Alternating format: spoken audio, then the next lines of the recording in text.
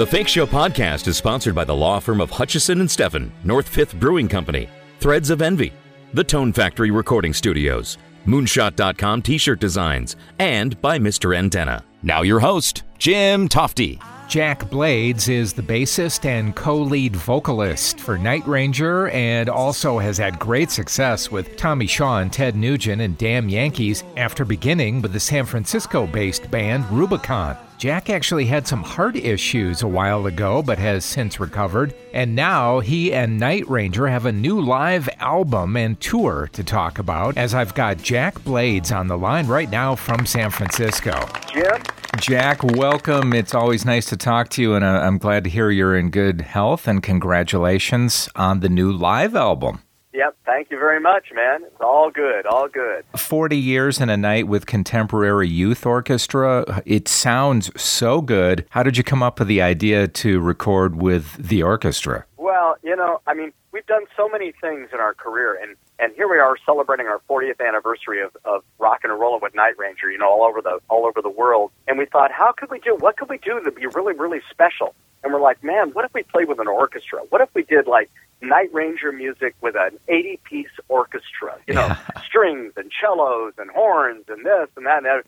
And so we put it all together, and it just turned out exactly the way we wanted it to. It's still a kick-ass rock and roll record, but with an 80-piece stringed orchestra backing it up. It's killer. It's fantastic, really. It sounds so good. Looking back on your career, when you started out, you were just a kid. How old were you when you were doing recording sessions with Sly Stone? Oh, God, that was like I was like 20 years old. I mean, I was just a kid.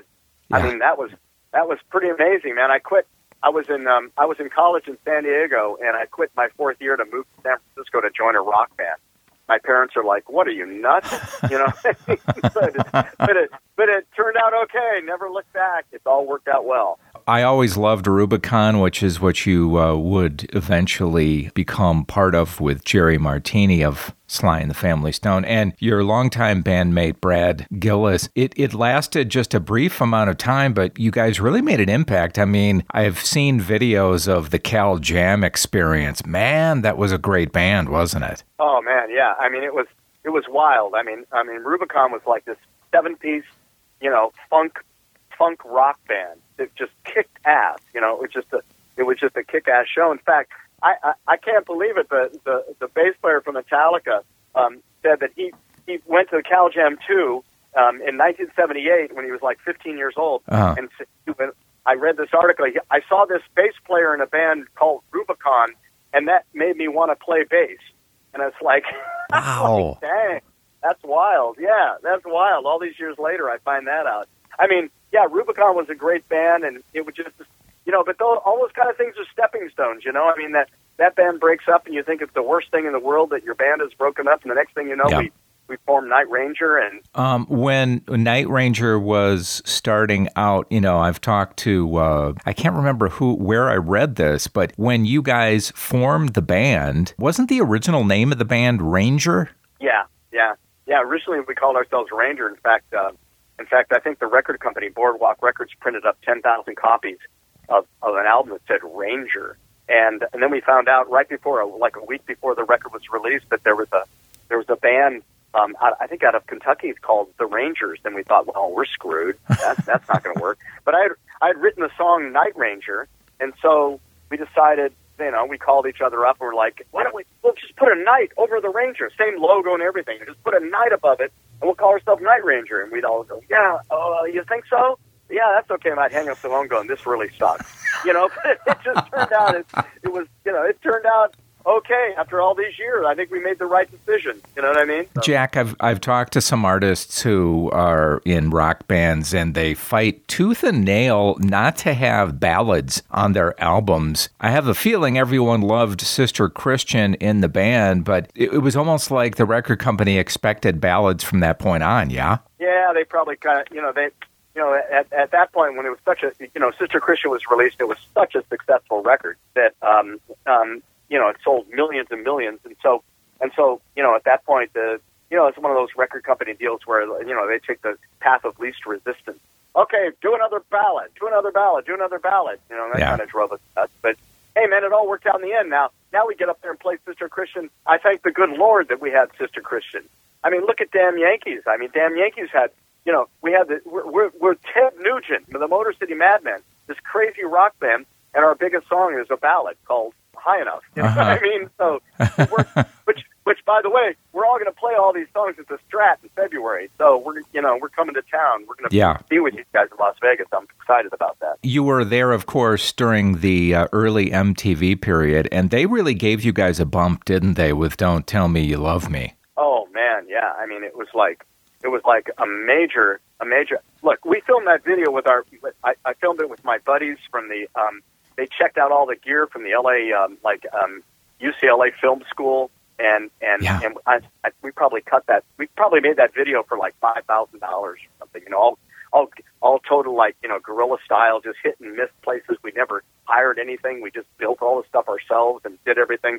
And we gave it to MTV, and I think at that time they had maybe 6 videos or 5 videos. So they started playing "Don't Tell Me You Love Me" like 14 times a day, and we went on tour with Sammy Hagar, and suddenly we're like going into a town and we're like TV stars because MTV was this brand new genre. You know what I mean? Everybody was checking it out and everything like that, and it was huge. Yeah, I think that really, that was really lucky for us and everything. I think all the stars lined up in the right way for us to kick the band out. You mentioned Ted Nugent. How did it come to be that Ted and Tommy Shaw would give you a call and ask you if you wanted to be part of Damn Yankees?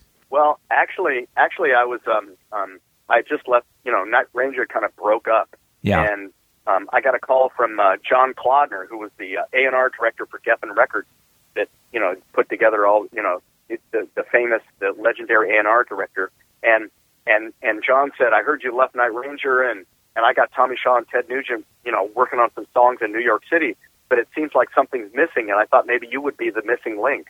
And he said, "Why don't you fly?" So he flew me to New York, and I ended up on Tommy's doorstep at his brownstone in the Upper West Side, and boom! I mean, I think that first weekend we got together and wrote half the album of the first Damn Yankees record.